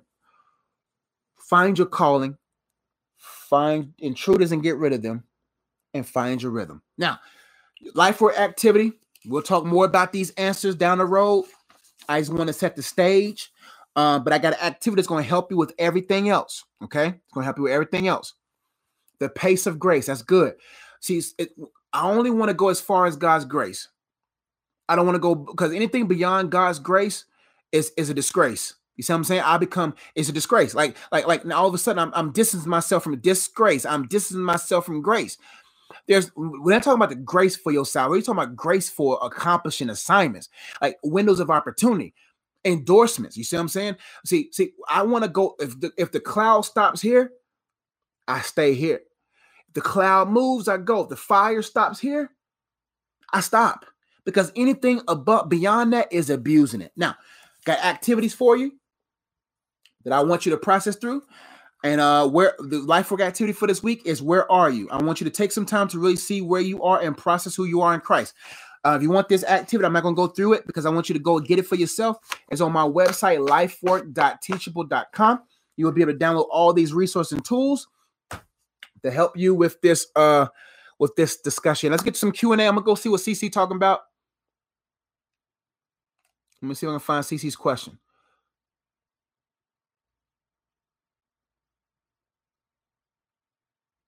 Well, CC, repeat your question. Repeat your question. Now, here we go. I got to start with Josh, can you link up with? Oh, okay, got you, Curtis. Hit me up, Curtis. Let me know. Hit me up on my website tonight, because the further you go, the deeper you get in my email. Find me tonight so that I can find you. I'm in a rhythm that I've been dreaming. I'm telling. Oh, that's a song right there. I wish I was a songwriter, Lisa. I'm in a rhythm that I've been waiting for. I'm in a rhythm that I've been dreaming of. I'm in a rhythm with the God above. Mm-hmm. I'm telling you, boy, I'm about to preach. I'm about to sing myself into another message. Me and God be vibing. Me and God be vibing. Very, very good. Walk hand in hand with him. That's right, not ahead. Walk with him, not ahead. Excellent teaching. God gets the glory. CC, where you at now? I'm giving you an opportunity to be first, CC. Oh, I'm going to go right to info me as ASAP. I'll get to you, CC. I'll make sure I get to you, but make sure you post your question down there. Info me as much says, Coach, how should you deal with a jealous friend that you genuinely care about? I have been praying. I feel bad to walk away, but I feel like I can't grow how I want to because I have hid my blessings. Great question, my friend. This is what you do. Don't be ashamed of your accomplishments. Don't be ashamed of your ascension. Don't be ashamed. People are gonna be jealous. You know who your real friends are when you elevate. When you stagnate, your friends, some friends are cool. And I only like to call them friends. Who you thought was friends, but really was not your friends. When you stagnate, when you're in a stagnated position, you got a lot of friends because you're not making people uncomfortable. But when you begin to elevate and you're not at a stagnate, but you elevate, you begin to see who really cares about you. You know who really cares about you when you get married. You know who really cares about you when you level up. You know who really cares about you and really support you based upon whatever. People should be so content in where God has them. Real friends are content where God has them. And then no matter where God takes you, they're okay with where God takes you because they know that they're in the same line. So if you got a single friend and you get married and now you're trying to hide your blessing because you don't hide nothing. I'd rather show what God wants me to show about my life and not be ashamed of it. The Bible says, man, you are a light that shouldn't be hidden. You don't put it up under the table, under a bushel. No, you let your light so shine so that when men see your good works, they'll glorify God who's in heaven. Don't hide the glory of God just to be around friends. No. So you got to understand that you gotta deeply care about you. And when you care about you, then you'll be okay with letting people go. And what you have to understand in life is that you're going to lose people. You're going to lose friends. You're going to lose people that you thought was friends. But I had so many people that was drawn to me early on in ministry. Abandonment tried to creep in again because like I said, I did maybe 7-8 years ago, I identified with my ministry so deeply that when people came to help my ministry, I got so caught up in, they're here. But what I realized was they're only here for Coach Josh. They're not here for Joshua Ejike Eze. Joshua Eze and Coach Josh are two different entities. Coach Josh is the anointed one. What I mean, no.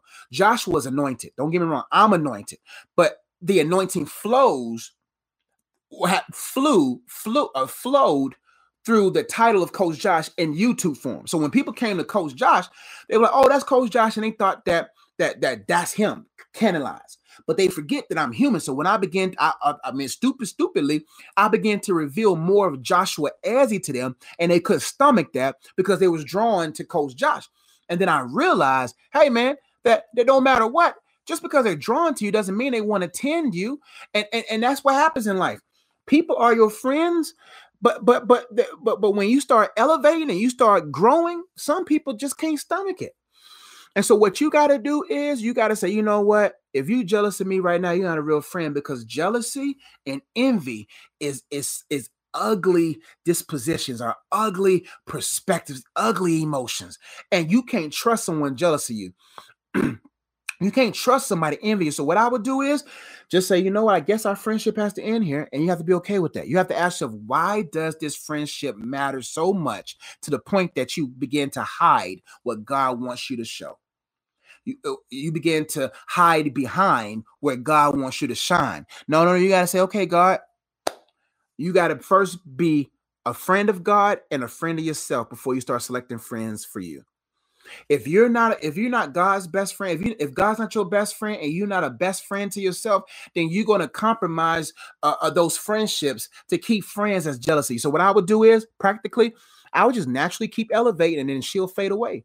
And don't reach out to her. Don't feel guilty about reaching out to her. Let her process her jealousy. Let her process her emotions. Let God deal with her exclusively as you progressively go after what you're supposed to do. Coach, how should you deal with a jealous friend that you genuinely care about? I've been praying. I feel bad to walk away, but I feel like I can't grow how I want to because I have hid my blessing. Listen, walk away. Walk away now. And what I mean by walk away, just walk away with the type of friendship you thought you had. You see what I'm saying? Walk away and then keep walking. Don't think about walking away. Just keep walking the way. And then you'll begin to feel her drifting apart. And it's okay. And it's going to hurt and it's going to be reality. The truth sets you free.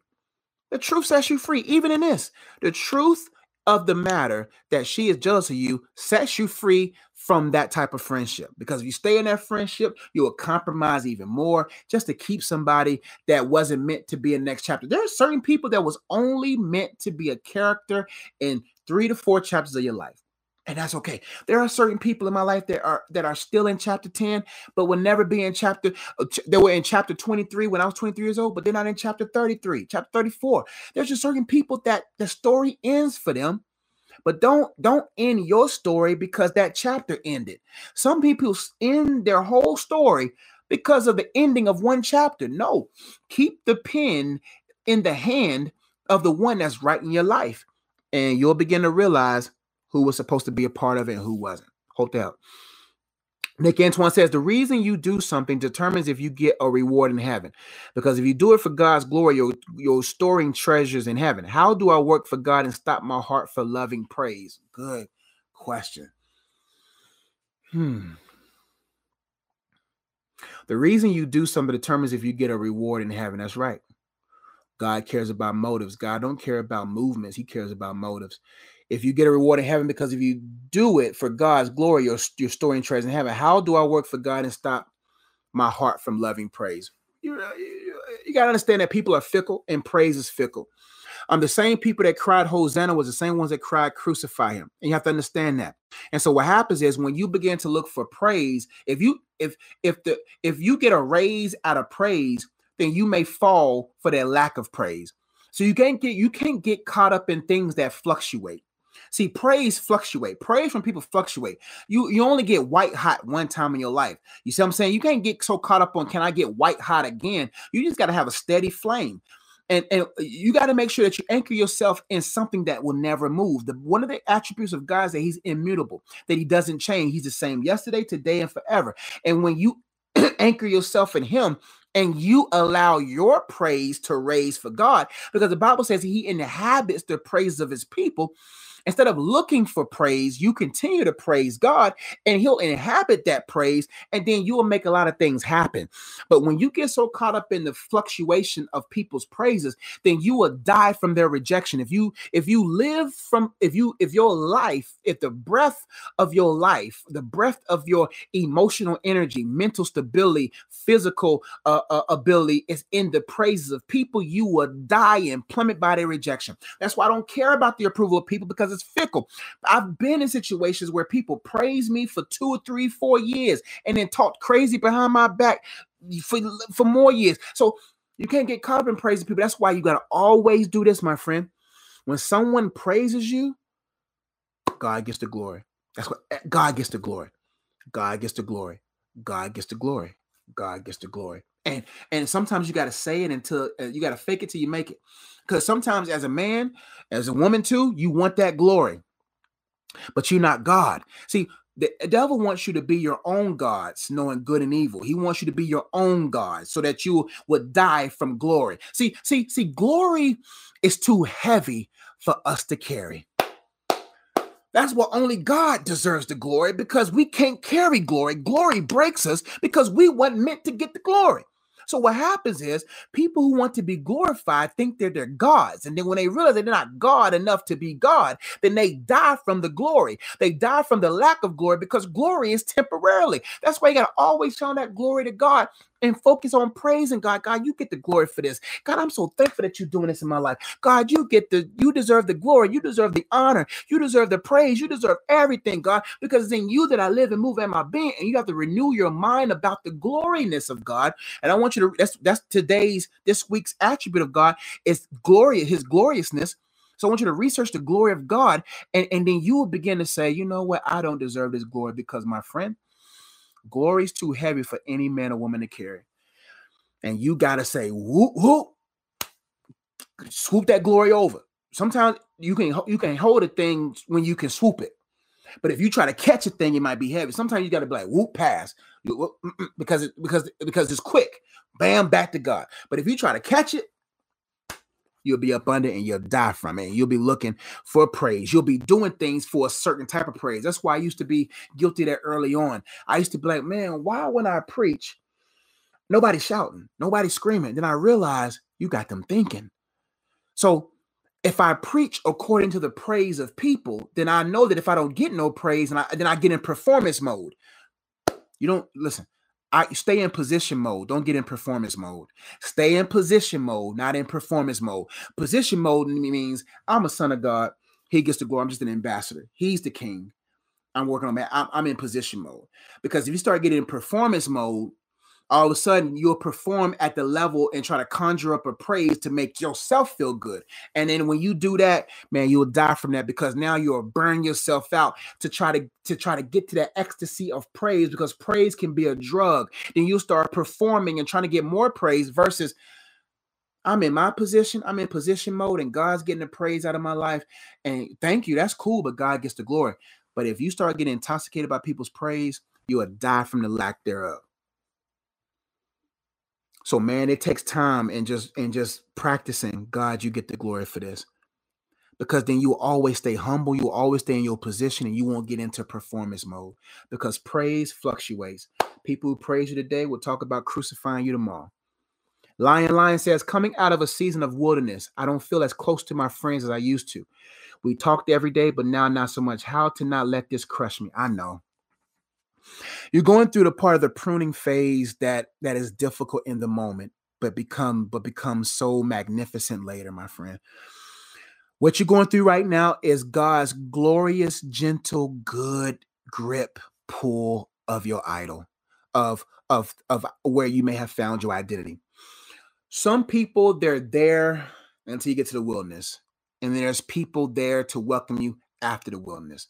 And if sometimes you get so caught up with the people who couldn't go through the wilderness with you and don't accept the people that God has selected for you to go with into the future, then you will allow their Instagram posts, their Facebook status, what they're going through to crush you, because I wish I was there for them, or I wish I was there with them, and I wish I had what they had. But how do you not let this crush you? It's a number one, realize who Christ is to you. The way you don't allow what happens due to the wilderness crush you. Realize who Christ was for you in the wilderness and who Christ is for you after the wilderness, right? Next, you got to realize that you got to realize that this is life and these things kind of happen.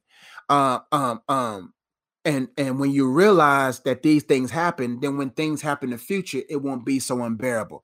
What you got to do, number three, you got to understand the will of God for you now. And that certain people's not part of that will. Number one, you got to recognize who Christ is for you and through you and to you. You got to recognize or realize that this happens in life, and prepare yourself for when this happens on a typical regular basis. You got to understand what the will of God is and get underneath the word of God. Understand that CRUS. You gotta stay the course, my friend. Stay the course and go that way. Because if you keep looking back, you'll be salty. You see what I'm saying? Stay with Christ. Realize that these things happen. Understand what the will of God for you. CRUS. Stay the course. H. Crush. H. How to keep it from crushing you. H. It's coming. It's coming. I already talked about hope in God. Okay. H. Make it happen, my friend. Make it happen. And I'm sorry, that H wasn't as good as the rest of the letters. But what I'm trying to say is, man, listen, there are certain people that ain't going to be with you, and that's cool. And you got to get over it. You just got to get over it. You just got to process your emotions. Why do these people mean so much to you? Why is it crushing you? Because if you don't process these emotions, you will have resentment towards God. You have resentment to the process that's actually positioning you for a better place in life. You got to process your emotions so that you don't build resentment towards God. And you got to process and say, okay, why am I in this process? Why do they mean so much to me? Why am I allowing this to crush me? Because if you don't, you're going to have resentment towards God. But if you allow the Holy Spirit to reveal to you why this must happen and why they must be not in your life, then you'll never get over that friendship. You'll never get over that breakup. You'll never get over that man, and you'll have resentment towards God, and then become mad at God and make stupid decisions. Start making stupid decisions while you're mad at God, which surrounds you with unnecessary consequences that you could have avoided by allowing yourself to process those emotions. And then you want to get back to God and then get mad at God again because of the consequences you're in and all that kind of stuff. It's never ending cycle. I've seen it happen many times. So don't let it crush you. Christina says, what is the difference between being called and being chosen? Great question. Being called means that everyone has a calling. Many are called, but few are chosen. Calling means if you answer it, cool. If you don't, all right. Many are called. Many people are called to do all these different things, but there are certain people that are just chosen. There's nothing you can do. You ignored the phone call, but God keeps calling. Yo, what's up? I'm on your voicemail again. Yo, man, come on, man. There's nothing you can do to change it. You're chosen. See, I'm chosen. Like, there was nothing I can do to not do this. Many are called. Everyone's called to do something, but not everybody's going to answer the call. But there are certain people that God has handpicked and say, you are chosen, my friend, and you're going to do this whether you like it or not. And you're going to do it not because I forced you to do it, but because I know you will do it, because you will welcome my goodness, which will lead to repentance, which will lead to renewal, which will lead to revelation, which will lead to you to actually doing what I want you to do. God doesn't make you do anything, but there are certain people that God knows I will have that person's heart. And since I know that person's heart, I'm going to have their heart providentially because I know the will. I know what's going to happen. I'm going to choose that person because I know that person will choose me. And it's going to make it work. But everyone's called. Even people who's going to hell have been called by God to do something. They just ignore the call. But chosen people are people that no matter what, you're going to pick up that phone. And no matter what, you're going to talk about, I quit. I ain't doing this no more. God, man, find somebody else. You're going to be like, I'll be wiping tears off your eyes. I've been there. Man, what you want me to do, God? Okay, I'll do it. That's the difference. Everyone's called to do something. But there's a group of people that's chosen no matter what to get things done for God. CC, where you at now? CC, where you at? I don't see CC in the building. Why can't all be chosen? Good question, Nick Antoine. Because free will. Free will. Not everybody's going to follow the will of God. Chosen people are people who are those people with good hearts that just going to do what God wants them to do no matter what. They have a certain type of makeup, certain type of character, certain type of disposition, and God knows they're going to get it done. All right, sis, you sent it. Where you at? See, I'm scrolling. I'll be scrolling. CC Armor says, what if I didn't agree with everything they do? Well, let me see, CC. What are we talking about? CC, thank you for your time. CC, where you at? Okay, here we go. Hello, Coach. Hope all is well. Everything's well on my end. God is good. God is on the throne, so we good over here. I've been looking for a Bible-based church for a while. How can I identify that I'm in the right church home for me? Great question. Let's scroll back down. What if I didn't agree with everything they do? Great. There's not a church that you're going to agree with everything. At my church, I'm not necessarily going to agree with everything, but I agree with the reason why God has sent me there. I agree with the decree. You see what I'm saying? I agree with what he wants me to do. Now, how to recognize or identify the churches for you? First off, you examine the preacher, you examine the proclamation of the word of God, and you examine the people in his family, right? That's three things you got to observe. You observe them by, the Bible says you will know them by their fruit in regards to false teaching. You look at the preacher and see, is this person bearing the fruit of God? Are they masquerading on that pulpit like an idol?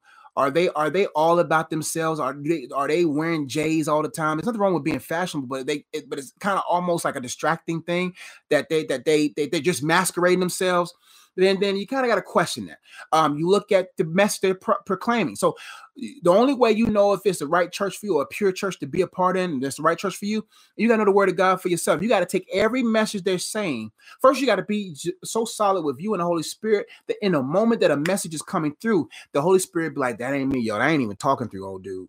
I ain't even talking through homeboy. That ain't even me. Holy Spirit looking what you looking. Holy Spirit, why you ain't talking through him? Because he ain't allowing me to flow through him. You see what I'm saying? So check the preacher, check the proclamation, and check the people in his family. Is his wife happy? Is his kids? If he can't take care of if he's not tending his kids, if he's not tending the needs of his wife, he can't take care of the things of God. If you can't take care of your own house, how can you take care of the house of God or take care of the house of someone else? So you look at the preacher, you look at how they proclaim the gospel. And you look at the people that's in their life, and they'll let you know just by glance that this is a bad church, because God's not going to send your church with those three things screwed up. Now, the place that God has for you, typically, it's not going to be perfect, and so you're not going to agree with everything they do. You just got to make sure that y'all do agree on the main things. You might not like the way they do communion. You might not like you might not like their choir. You might like their worship. But God wants you there. Don't pick a church because the choir is good. Don't pick the church because there's a lot of people there. Don't pick the church because that's where mama went. You go to a church that God placed you. You don't pick a church, you're placed in a church. That's a difference. You don't pick a church. Believers are not supposed to pick a church. They're supposed to be placed in a church.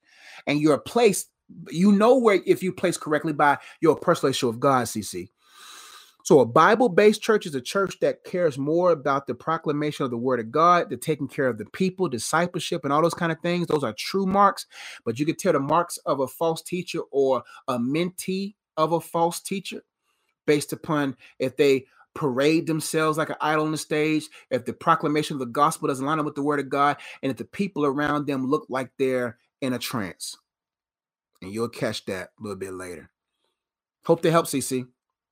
Let me scroll back up before the people start crying out, talking about, Coach, you skipped me. I ain't going to skip you. I'm going to come right back to you. Let's see. Yes, indeed. I believe I can fly. Also, this applied to me a lot. Thanks, Coach, for letting God use. God gets the glory, my friend. Ricky, I believe I can touch this guy. I think Ricky's singing the song. See, now Ricky got to go. Okay.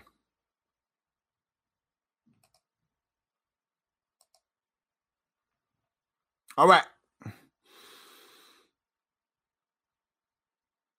I asked this above. What do you comment, if anything, about when Paul says act like men? 1 Corinthians 16:30. Let me go there. I think I know what you're talking about. I just want to see the couple of verses above it, verses up under, just to make sure I write it dividing. Is it 1 Corinthians? Yep. 16:13? Okay. Chapter 16, ESV. So let's look at it. We're talking about verses 16 to 13. That's verse 13.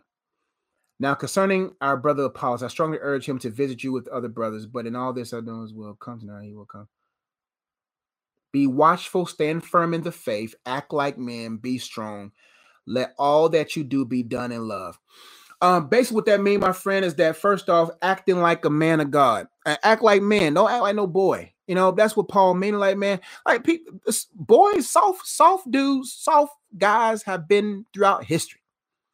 There's a certain type of way a man's supposed to carry himself. A man is supposed to carry himself with dignity, with honor, with humility, with fervor, with faithfulness, with understanding, with empathy, with courage, with strength, with submission. There's a lot of traits on how a man's supposed to carry himself. It says be watchful. First off, in order to act like men and be strong, and let everything you be done in love, you got to be watchful. Because your adversary, the devil, roams around like a roaring lion, seeking whom he may devour. So you have to be watchful. A man is watchful. A man is firm in his faith. A man acts like a man. He handles his responsibility like a man. He gets up and he goes to work because he knows if you want to eat good, you got to work good. And your boy likes to eat good food. My wife will let you know I'm Mr. Whole Foods himself. I'm Mr. Does it taste good? Because if it don't taste good, we ain't coming back. So I gotta work. If I want to eat good and I want to eat organically, I gotta work good. If I want my wife to, I ain't gonna say what Song of Solomon had to say, but if I want those things to satisfy me all the days of my life, I gotta act like a man. See what I'm saying? So you acting like a man means acting like Jesus would act. The best way to learn or to act like Jesus is to read the Gospels. Look at how Jesus carried himself. Process what the Word of God says about men, and you'll understand why Paul said act like men. Hope to help, my friend. It's basically what it's saying: stop acting like a pansy. Stop acting like a little boy. Act like a man. Be a man. And those who identify with God, you can't help but act like a man because you have met the man of mans. That's the man Christ Jesus, my friend. Skino says, how do you deal with wearing wearing emotions on your sleeve, but still trying to be the best in people after they hurt you? Great question, man. You gotta get that stain off your shirt. When you wear emotions on your sleeve, that means you have a stain on that sleeve. And you gotta let the Holy Spirit to wash that stain off that sleeve so that you won't be identified by that stain on your shirt, that emotion that you wear on your sleeve. You were meant to have emotions, not emotions to have you. Unfortunately, in society, we're so easily triggered is because we have become so overly emotionalized as a culture that we don't have no ability of reason. We don't know how to process through things. We don't know how to fact check and really find the facts behind the feelings. But people are going to hurt you, my friend. And you got to learn how to process your. Now, how do you process your hurt? You got to first give your hurt to God. Give your hurt to Him. God, I'm hurting. Be honest with God. That's H. Be honest with God. God, I'm hurting. God, I'm hurting. And realize what the Word of God says, that He's a present help in the time of trouble, that He's near the brokenhearted. So number one, H, you got to be honest with your hurt and go to God and say, God, I'm hurting. I need you. You don't need them. You don't need to try to live your life to try to validate, to prove yourself that they didn't hurt you and looking like you strong, but you really weak. But you got to be honest with your hurt with God. Number two, you got to understand the purpose of the potential of the hurt. Understand what caused the hurt. Gain understanding is what I'm trying to say. After you're honest with God about your hurt, God, I'm hurting. Then the healing balm of the Holy Spirit will then reveal to you how to keep yourself from being hurt that way again. Whether you through your own actions got you into that hurt, He'll give you understanding about the hurt holistically. What you did to contribute to the hurt, what you did to get yourself hurt, or if it was intrusion of the hurt, He will show you, gain you understanding of what He can do to use their hurt as fuel, as energy, as opportunity to create something that's going to bless others. HURT, how to heal from a hurt. You got to release them over to God. You got to release that person. You got to release them through forgiveness. Hey, man, I got to let you go. Jesus, man, the one thing that helps me release people is to say what Jesus did on the cross. So sometimes as you carry your cross, as you bear your cross, as you die on your cross, you may have to say the same words that Jesus said, Father, forgive them, for they know not what they do. Yes, I feel like they're the reason why I'm on this cross, but I have to bear this cross now to help other people carry their cross there. So H, you got to be honest about your hurt and cry out to God to heal you from that hurt and let Him heal you of the hurt. You got to let the Holy Spirit gain you understanding about the hurt. Number 3, R, you got to release that hurt, that person that hurt you, to God through forgiveness. And T, you got to be thankful that you survived. You could have died, my friend. Be thankful. God, thank you for getting me through this. I'm thankful that you will get me through this. I'm thankful that I'm alive because of you. And let God's timing occur for the healing. So that's what you do, my friend. And that's what helps you wash the emotions off your sleeve. And all of a sudden you'll be able to look at that person with no pull. You know you're healing based upon how strong the tug is. In the beginning of a hurt, it's a strong tug. You see what I'm saying? But the much more mature you come, it'd be a light tug. I'm still upset about it, but okay. Empathy's going, okay, I'm seeing through God. I'm seeing as if God sees the situation. And then you end up finding yourself healed. And you're like, wow, I'm good. Now you don't even want to hurt them because you heal. Time for 2 more. I got to go. We're going by almost 2 hours. JG Fayweather says, is it sometimes better to ignore all voices, even if they're brothers and sisters or even preachers, to hear God? Yeah. Sometimes you got to just cut everybody off so that you hear clearly, because it's not good to, if you're seeking God, allowing everybody else to sound off. It's not wise. Sometimes it's best to be still and be silent and be separate so that you can hear God for you, so that when you go back into the sound, go back into the noise, you're clear. Because no matter what in life, you're going to go through some noise. You're going to go through some sound. But if you practice stillness and you practice separation, coming from among them and be separate, practicing stillness to hear God, then you will have almost going through sound. You got an earpiece in your ear saying, I hear what you're saying, but I'm going to hear what he has to say. So it is wise to cut as many people off as you need to make sure you have the clarity that you need to go forward, so that you won't be easily influenced. Because just because that man's a man of God, that woman's a woman of God, or that person's been with God for 20 years, they still can be wrong. Only God is right. Some people, they may be righteous, but they're not the righteous one who knows what's really right for you. They can give opinions and whatever, but you don't know. So it's just best to just silence everyone else and trust God. Also, in what ways can you hear God's voice? Stillness, setting yourself apart. God speaks in multiple different ways, but if you are not still, and how do you practice stillness? Number one, you just got to be still sometimes. You see what I'm saying? You just got to just sit still in a room by yourself and just say, and just what I do every time. Holy Spirit, speak to me. What you need, what you got for me. And I keep a notebook and a clipboard always around me. I love clipboards. And I just sit there and I just sit still. And if you don't say anything, I just allow the stillness to bring wellness. Sometimes you need to be still. Sometimes many people think, well, oh, I just want to hear from God. No, sometimes you just need to just hear nothing and close the tabs off in your mind. And that's okay.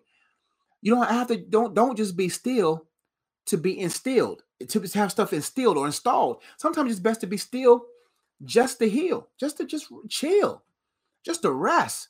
But if you don't practice that, you won't set yourself up to properly hear from God. And God speaks through people. God definitely, if you can hear from God every day, my friend. You know how you hear from God every day? Read that Bible every day. You can hear from God every day, because he wrote this letter years ago and is alive and active, sharp as a two-edged sword, easy to pierce through the heart, and is able to let you know everything. You can hear from him today in his word. But when it comes to revelation and things that he needs for you to do in life, you got to practice stillness by setting a time, setting a day, setting it periodically, if not every day, a moment where you can just be still. Sometimes it's in my car. Every day I'm quiet on my way to work, and me and God be talking. I just be telling God what's on my heart, venting, processing, thinking, dreaming, never scheming. You know what I'm saying? Always dreaming, never scheming. You know what I'm saying? And it takes me 35 minutes to get to work, 35 minutes to get to work. So that's 30. That's what sometimes it's an hour or something changes by being in the car, by being quiet, that me and God get fellowship time. And then when my wife falls asleep, sometimes I just get up in the other spare bedroom and I just be chilling. I sometimes look at the ceiling, look out the window, look at the stars. And just be like, okay, God, I'm here if you need me. If not, then I'm just chilling. That's what I do. Gotta go, guys. Hear my wife walking around. And and I just want to make sure it's only 9:30. But yeah, it's good. But I love you. I gotta go. I pray this Q&A and this video was a blessing. And we'll post again. There will be timestamps below, and you'll be able to navigate through this message where you need to. Everything you need to know about me is on my website, iamunplugged.com. Books, of course. The Purpose of Singleness is the reason for this course. Got a book on soul ties and strongholds, The Purpose of Freedom. That book's on my website as well, or on Amazon if you just want to get straight to it. Dating Prep is a book full of questions to ask the right questions to potentially end the wrong relationship and to continue the right relationship. It also has a card game that you can get with it on another website. All that's on my website, card games and everything. Book on spiritual warfare, World War Me, How to Win the War Within. And of course, my book for kids, as he says, this is my proof. I got to order some more copies, but I have cartoon characters for kids. Little Daisy there, Tammy Tong, got 9 kids, 4 adults, answers for the students I serve, activities in the back, and of course my book Unplugged, the top things to unplug from, my first book I ever wrote, Unplugged. Love you. I gotta go. 2 card games, 6 books, 3 courses. You can support our mentoring program if you like. You can give towards that. Also, you can what else? If you just want to support what I do here, all that ways to donate, ways to give, ways to support what I do here is on my website as well. I love y'all. Y'all be blessed. See y'all next time. And listen, If you don't identify yourself in God, you identify yourself with the wrong things. You bear his image, but do you bear his likeness? You bear his likeness by endeavoring to bear his image. Love y'all. Y'all be blessed. Peace.